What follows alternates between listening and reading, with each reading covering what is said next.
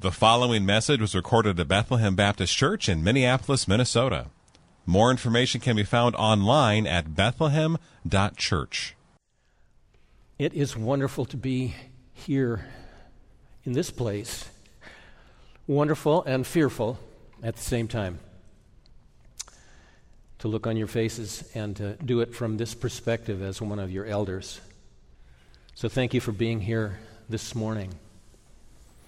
I exhort you slaves, be subject to your masters. I exhort you wives, be subject to your husbands. I exhort you husbands, live with your wives in an understanding way.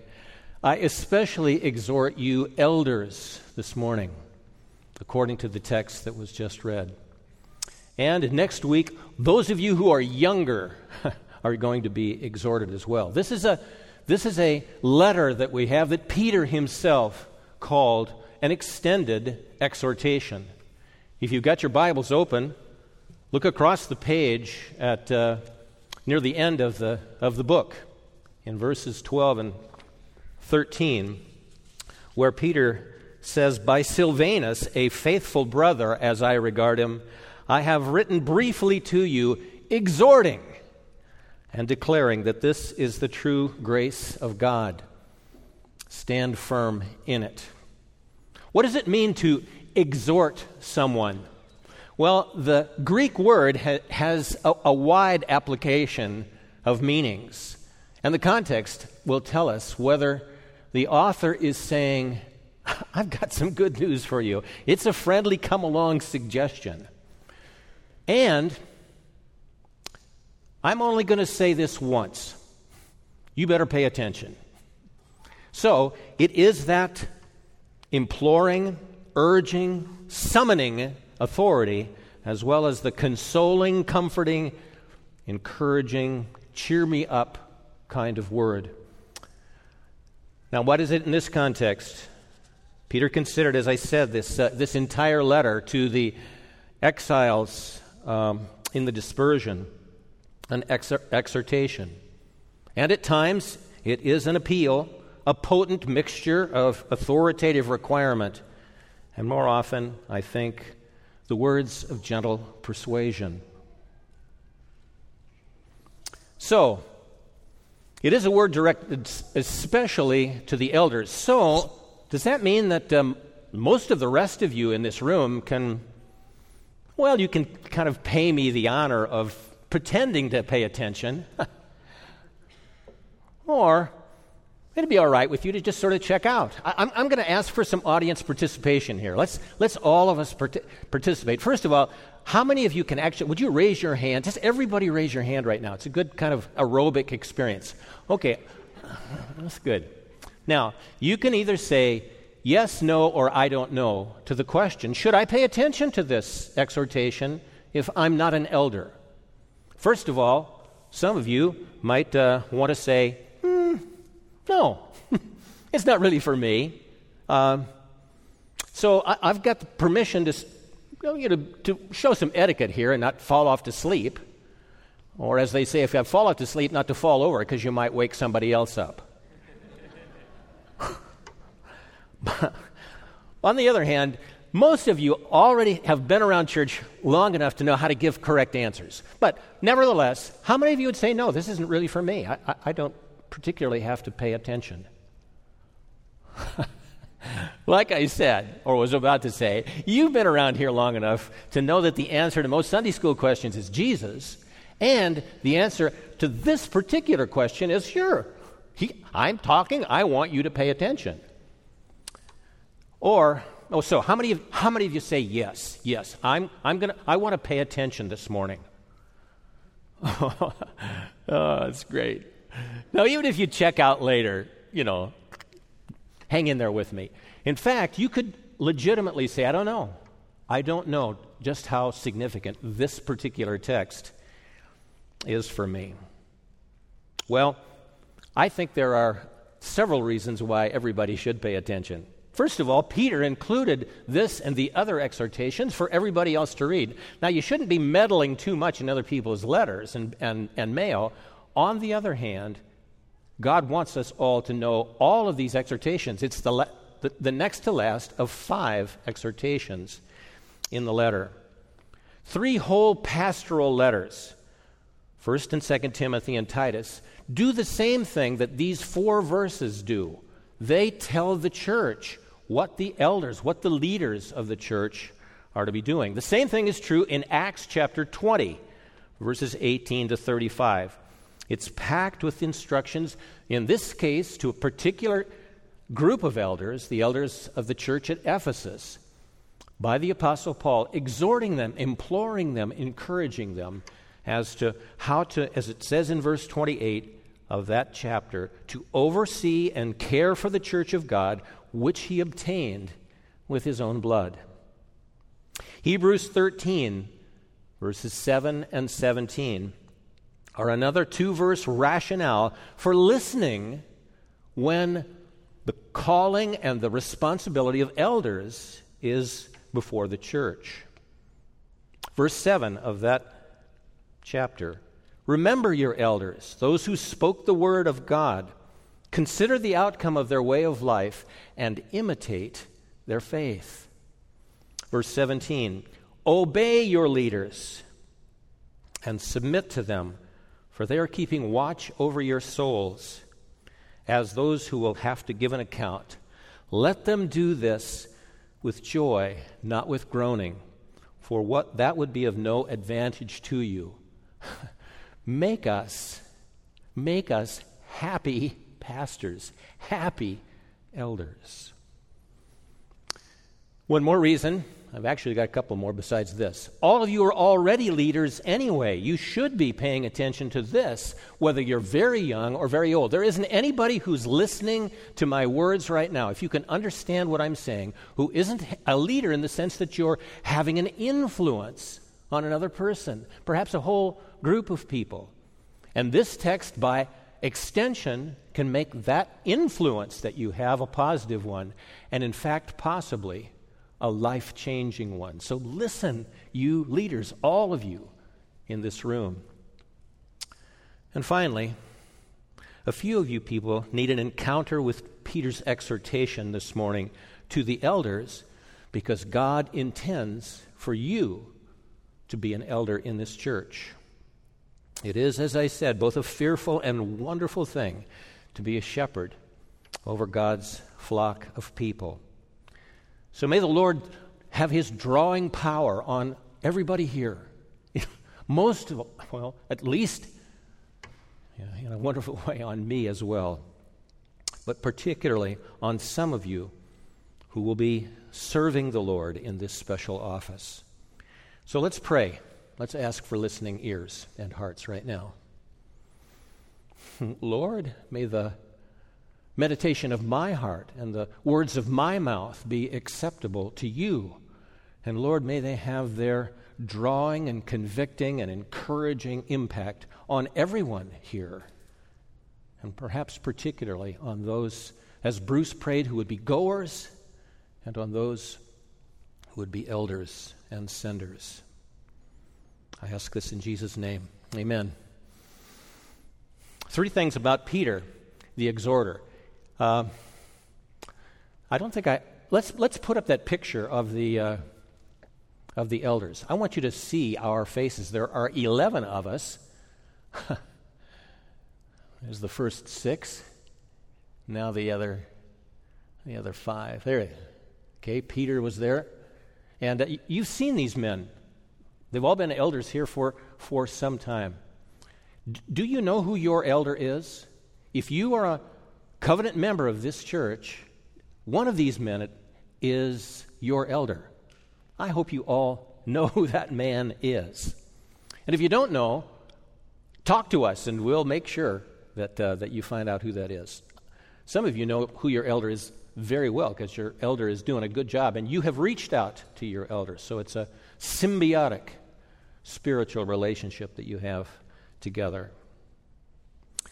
Well, again, this text, let's put the outline up here. It's an easy one to exegete, and I'm thankful for that, for sure. Peter is going to tell us about himself. He simply introduced the epistle Peter, an apostle of Jesus Christ. But now here near the end of the letter, he says several more things to identify himself. And so they have a kind of ascending sense of importance, it seems to me, as to why the elders in particular and all of us in general should pay attention to them. First of all, he calls himself a fellow elder. Now, to the elders, that is an amazing thing for him to say. Here is Peter. There aren't very many people in the whole New Testament who rank as high in the order of leadership as the Apostle Peter. And yet here, to these pastors of the churches and elders in Asia Minor, he says, I'm your fellow elder. I'm one with you. That's fast company for us elders today to be keeping, because in a very extended sense, that's true for the elders as well. There is a fellowship among the elders, and Peter says of himself, I'm one of you. I understand this calling that's on your life. I have sympathy. I received this calling, this explanation. I saw this picture of what it means to be a shepherd because I was with Jesus. I learned it from him. And now, as a fellow elder, I know what you're doing, what you're called to do. And it's that first kind of sympathetic, very humble word on Peter's part that he begins to further introduce himself. Second, he says, I am a witness of the sufferings of Christ. This, of course, is what qualified Peter in the first place to be an apostle. It was those who were eyewitnesses to the whole life of Jesus. And he says, an eyewitness to his sufferings.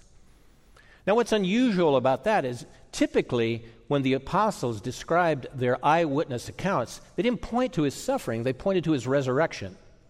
His suffering is shorthand, not just for all of his life of struggle, but particularly for his crucifixion and death.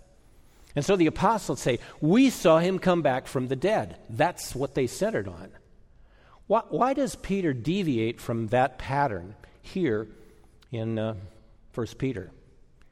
It's because he never wanders away from the primary pastoral concern that he had for those he was writing to, not only the elders, but to the church, which was suffering. And the cross of Jesus Christ is the most relevant thing to the sufferings they were enduring, and that will always be the case down through history, that the suffering of Jesus Christ is relevant to our sufferings. And one of the significant links, it is a great one, that we experience is the link that Peter is forging between the sufferings of the Lord Jesus on our behalf and our sufferings in his name. He's saying that over and over again. He says it in every chapter of this letter. I won't take the time to read to you all of those citations, but if you want them, I'll just give you the citations. In the first chapter, verses 10 and 11. In the second chapter, verse 19, in the third chapter, verse 18, in the fourth chapter, verse 13, and now here in the fifth chapter, verse 1, I am a witness of the suffering of Christ. But the real climax of Peter's credentials to be listened to by slaves, wives, husbands, and now us elders is the third thing that Peter uses as a self-descriptor. Not merely the modesty and meekness that he has, though he had a right to be listened to simply because he was an apostle, and not just because he had seen our Savior's sufferings, especially the sufferings he observed when Jesus was groaning out his prayers in the Garden of Gethsemane, or in the brutality of dying on a Roman cross, and ultimately suffering because of the abandonment that he experienced under the wrath of God in our place. But even more astonishingly, the third thing that he says in this text. I exhort the elders among you as a partaker of the glory that is going to be revealed. In the 12th chapter of 2 Corinthians, the Apostle Paul is boasting. He says, it's foolish of me to do this, but I'm going to boast to you. Compare this with anything those super apostles have to boast about. I was taken up into the third heaven. I saw things that were so stupendous that a thorn in the flesh has been given to me to keep me from becoming conceited. Heaven, I was taken up into heaven. And now Peter here is saying, heaven came down to me. Heaven came down into me so that I'm a partaker of the glory of God. Well, the experience that he refers to, of course, is the time when he and two other disciples, James and John, were taken up on a high mountain in the north of Galilee, and there Jesus was transformed in their presence. There, Peter got to see the glory that someday all of us are going to see. The whole world is going to see that glory. But he was a partaker of it in advance. He saw how wonderfully glorious Jesus is, and the glory that he will share with all of us, his people. That's one of the huge links all the way through this letter, isn't it? To be sure, Jesus' sufferings and his glory. Our suffering and our glory. That's what Peter is about. That's the hope of the gospel. That's what sustains us in the troubles that we're experiencing. The glory to be revealed is what will happen when Jesus comes back. Peter, in fact, describes that experience explicitly in his second letter. He says, "We did not follow cleverly devised myths when we made known to you the power and coming of Jesus Christ, but we were eyewitnesses of his majesty." Let me stop right there in the midst of the quote.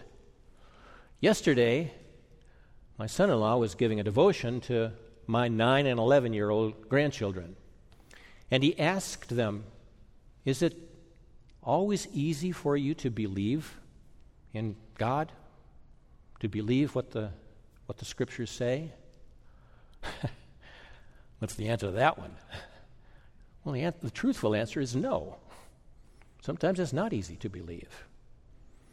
And what Peter is saying here is, God has provided on our behalf eyewitnesses to this truth. They are telling us something really happened in history. Believe our testimony. Please believe it. We were eyewitnesses to his majesty. For when he received honor and glory from God the Father, and the voice was borne to him by the majestic glory, "This is my beloved Son, with whom I am well pleased," we ourselves heard this very voice, borne from heaven, for we were with him on the mountain.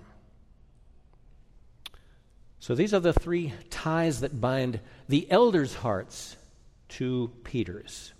He is our fellow elder, bound to us in sympathy through sharing our pastoral care.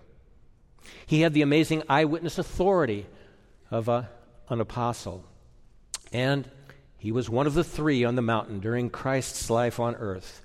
He actually saw what Jesus will look like when he comes back. He therefore was a partaker of the glory, the ultimate glory of God in Christ. Listen to him. Listen to him. Listen to him. The second half of the text, or second part, is Peter's exhortation. It comes to us quite simply in these words: shepherd the flock of God that is among you, exercising oversight. That's the charge. Shepherd the flock of God that is among you. This is the command. It's the metaphor, the major ruling metaphor for defining both the church and its leaders. people, sheep, that's who you are. That's who we all are. We are sheep together in the flock of God. There are other metaphors, other analogies. We're God's servants, we're God's building, we're a holy nation, a royal priesthood. Peter uses several of them, but the main one that runs all the way through the Bible is this one. God has given us shepherd leaders, and we ourselves need them because we're sheep. So, with that exhortation, and by the way, there's an alternate translation that I like very much. It says, shepherd the flock of God that has been entrusted to you. And that key word there is entrusted. There are two other references to it that draw me to that translation. One is in the 2nd chapter, verses 22 and 23, where it speaks of Jesus and says, he committed no sin, neither was deceit found in his mouth. When he was reviled, he did not revile in return. When he suffered, he did not threaten, but continued entrusting himself to him who judges justly. So here's Jesus entrusting his soul. The other reference to the word entrusting is in the 4th chapter, verse 19, where we're told that we are those who suffer according to the will of God. We are to entrust our souls to a faithful Creator while doing good. The word entrust is a banking term. It means to put something on deposit for safekeeping.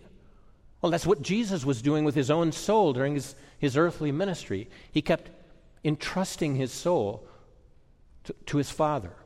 That's what we're told to do now with our souls. They were on loan to us from God, and so we give them back to him for divine safekeeping.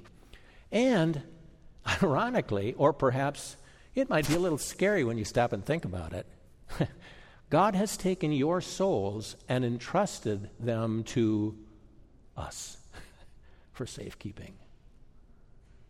That's what your elders are to do. To, with divine help, keep your souls for safekeeping. Well, then Peter goes into detail, describing 3 dimensions of doing this divine kind of safekeeping. 3 matching do's and don'ts of godly eldering.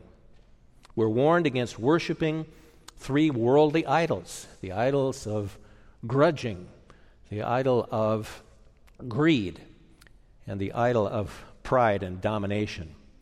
And we are encouraged, on the other hand, like the chief shepherd, to delight in service that's willing and eager and exemplary. On the what to avoid side of this portrait of shepherding ministry, there are clear threats of judgment.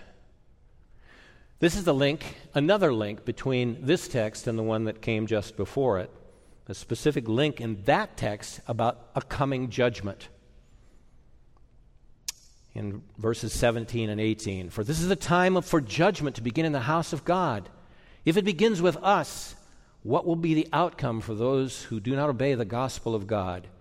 And if the righteous is scarcely saved, what will become of the ungodly and the sinner? Yes, judgment is coming, and it's going to begin in the house of the Lord, and most specifically, it will begin with the leaders, with the pastors, elders, shepherds, presbyters, bishops, lots of New Testament words to describe us. It will begin with us. And so what Peter is describing is both a great caution to us as well as a great encouragement to us. This is what not to do. This is what to do. So let's look at these glaring contrasts. Tending the flock not under compulsion or grudgingly, but willingly, voluntarily, as God would have you do it according to his will. That's the first of these contrasts. Not under compulsion, but willingly. Now, there is so much about the Apostle Peter in the New Testament, probably more biographical information about him, that one wonders whether Peter could talk about what to avoid as well as what to pursue, basically out of his own experience, both before and after being saved. Is Peter himself a walking illustration of don't do this? I know, because I did it. And do this because God did these new things in me. I wonder if we can detect these illustrations of sinful behavior as well as sanctified behavior. Did Paul, as I said, Peter know how to point both to one and the other because of his own checkered past? Well, regardless, Peter begins with starting against the ministry of so-called compelled behavior, laziness, a love of ease and comfort and leisure. And let us say there is a tremendous danger in the ministry of us becoming slothful. What is to check the difference between external motivation? I do it because I have to. I do the minimal to get by. And the opposite, which is a willing gladness. If the idols of comfort and control are in my heart, are in those other 10 guys' hearts, if that temptation is there, the shepherding ministry is tailor-made for laziness. You can do that. You can play it safe. We can keep from really becoming your friends, really coming alongside of you, simply by going through the motions, doing these sermons, saying our prayers, being professionals. It can happen that way. Frankly, this doesn't sound very much like Peter, before or after he was saved and filled with the Holy Spirit. If anything, by disposition or personality, it seems to me he would have been the exact opposite than a lazy loafer. He would have been kind of a perfectionist, the kind of guy who was, let's get out there and do this. I mean, after all, he was out there fishing all night long, though he caught nothing, when Jesus called him into the pastoral ministry. Performance-oriented perfectionist, burn the midnight oil, workaholic. But what if the warning is against fear? Then Peter is a poster child for showing us how much he'd certainly learned from his past before Jesus breathed on him. Being afraid. All of us have this challenge, your elders as well as you. He was the one who said to Jesus, I know a safe way for you to get to glory, and it doesn't have anything to do with the cross or with suffering. He was the one who ingloriously cowered before a little servant girl 2 out of the 3 times while he was in the process of denying he even knew Jesus. And later on in his career, he was caught playing the hypocrite because influential Jewish leaders had come from Jerusalem to see the work that was going on in Antioch, and he had withdrawn from the Gentiles so that he could keep company, win influence, in the fear of man with these influential leaders. Yet he was also willingness personified as a regenerate disciple. He was rescued by Jesus because Jesus prayed for him and told him, go and strengthen your brothers. And so he moved forward in a remarkable ministry. Who can doubt the voluntary boldness of Peter in rallying those disciples, in preaching at Pentecost, in defying the Jewish council not once but twice with words like we heard here while he sang together, there is no other name given among men by which we must be saved. We must obey God rather than men. That's out of the mouth of the previously fearful disciple. And perhaps the most wonderful thing I can find about Peter's resume, so to speak, is the place he courageously took on. To be sure, with a little bit of prompting to begin with, to go from the birthplace of the gospel in an entirely Jewish womb, taking that gospel to Cornelius' household, and by extension, to virtually all the rest of us in the world. He did that over and over again. He is the key human catalyst or spokesman, so to speak, defending the gospel, going to the Gentiles, both against the circumcision party as well as in the Jerusalem Council in Acts 15. So, don't do it grudgingly. Do it willingly.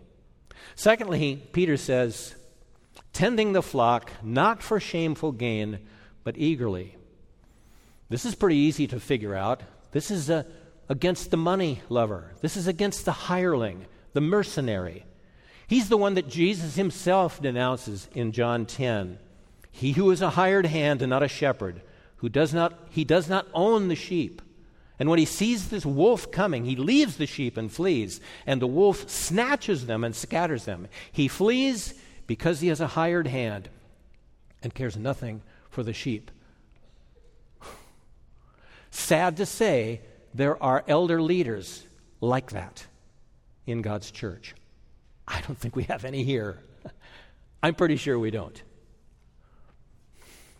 But oh, what a terrible, fiery ordeal, not only coming on the earth, but beginning in the church, and woe to the elders, especially those who make their living from their pastoral labors, who do it for a paycheck, and who expect and require that they're going to get the Jesus discount in every business dealing they have to engage in.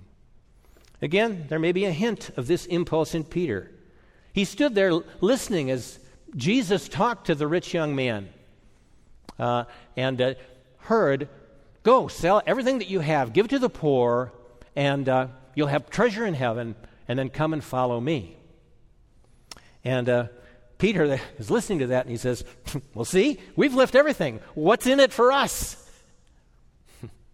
100-fold, with persecutions in the age to come, and eternal life. But many who are first will be last, and the last first. That was Jesus' answer. That the apostles didn't get rich following Jesus is pretty clear when Peter and John go into the temple and see this lame guy standing there. And remember what Peter says. "I don't have any silver or gold, but what I have, I give to you. And in the name of Jesus of Nazareth, rise up and walk." And then he grabs the guy and lifts him to his feet. What a great miracle. And on the side, I don't have any of that little stuff that you want. I've got something far better. More threatening is his dealings with Ananias and Sapphira. Here's the point for all of us, but particularly probably for leaders, about taking great care when loving money turns into trying to merchandise the favor of God. And he denounced a magician who tried to buy the power of the Holy Spirit with these words, "May your silver perish with you, because you thought you could obtain the gift of God with money. I see that you are in the gall of bitterness and in the bond of iniquity." Again, Peter's extended condemnation of false prophets and teachers in his own second letter. I won't read that one, but it's there, chapter 2, verses 14 to 16. But the bottom line, perhaps, for Peter's reflection on the danger of loving money is by comparing his nearness, the nearness of his treason against Jesus, with his fellow apostle, or his fellow disciple at least, Judas Iscariot, the keeper of the purse.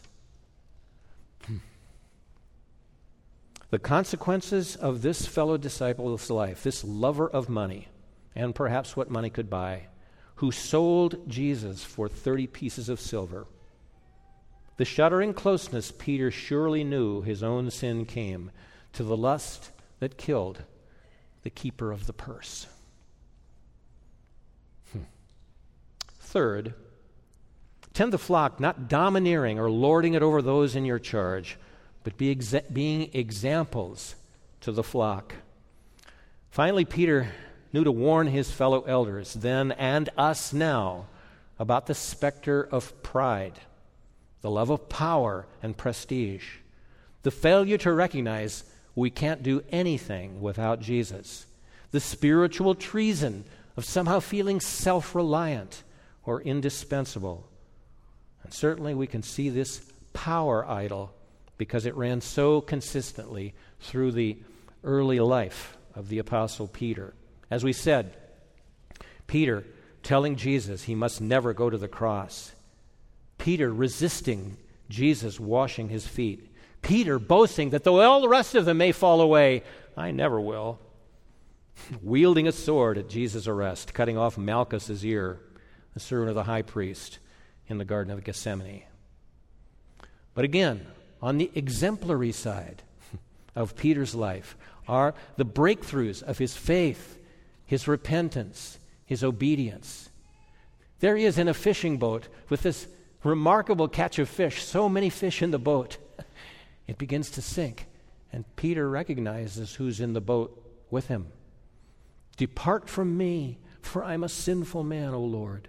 To which Jesus replied, don't be afraid. From now on, you will be catching men. His partners in the old fishing business, all of the other apostles, and all the other disciples and leaders thereafter, we're fishing for men and women. When Jesus asked, who do you say that I am, to the disciples, up pops Peter and says, you're the Christ. You're the Son of the living God. When many other followers, casual followers of Jesus, were deserting him, the Lord asked the 12, do you want to go away as well? And again it's Simon Peter who answers, Lord, to whom shall we go?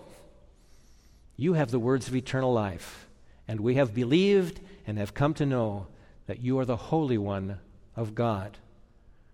And as I've mentioned, the preaching in the book of Acts by the Apostle Peter is astonishing. I look forward in the days to come when we're done with 1 Peter and march into the book of Acts for us to listen to the Apostle Peter.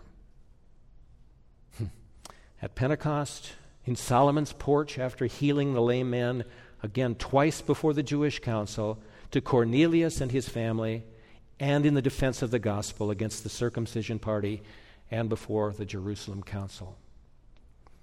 The final part of Jesus' exhortation to the elders is the exhorter's expectation. It's in verse 4. When the chief shepherd appears, you will receive the unfading crown of glory. 700 years before Jesus was born, Isaiah the prophet was shown what was to come. And Jesus, in his day, said, Isaiah saw my coming. He saw my own day. And here is part of the prophecy. And Charles Stedham picked it for a responsive reading this morning. I didn't know he was going to do that, but God did. Behold, the Lord God comes with might, and his arm rules for him. Behold, his reward is with him, and his recompense before him. He will tend his flock like a shepherd. He will gather the lambs in his arms.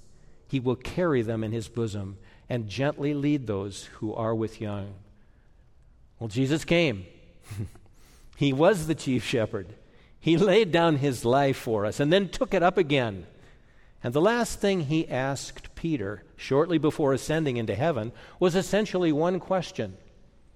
Do you love me? Do you love me? Do you love me? Yes. Yes. Yes. To which Jesus responded, then feed my lambs, tend my sheep, feed my sheep. And finally, follow me. That's what we're to do. If we love Jesus, we are to care for you, feed you. A dozen perhaps things that easily we could ask you, help us help you. Help us feed you by our preaching and teaching the truths of Scripture. Preaching obviously to our own souls first and foremost.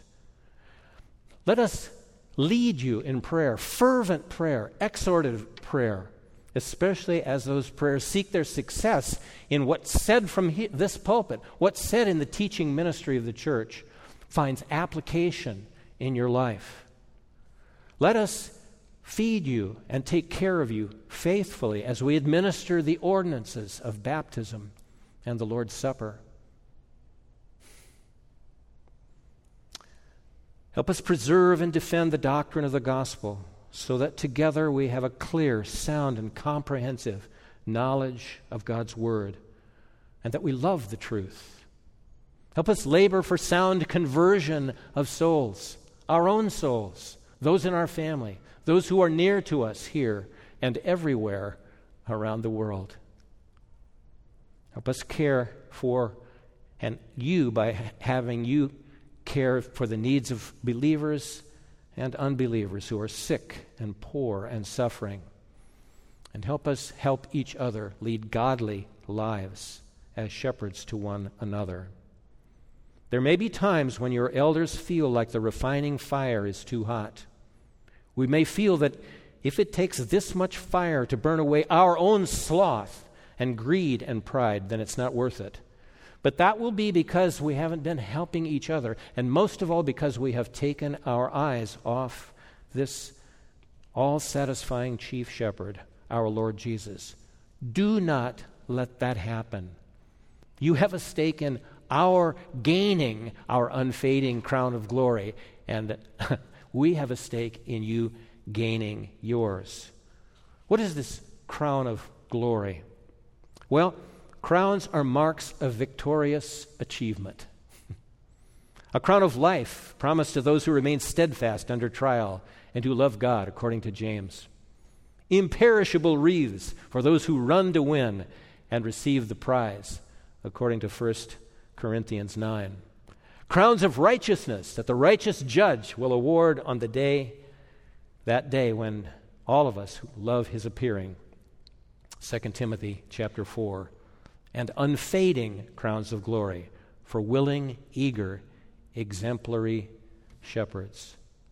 Glory is the other strong connection between this text and really the whole rest of the book of 1 Peter, between Peter's first letter and that which came previously.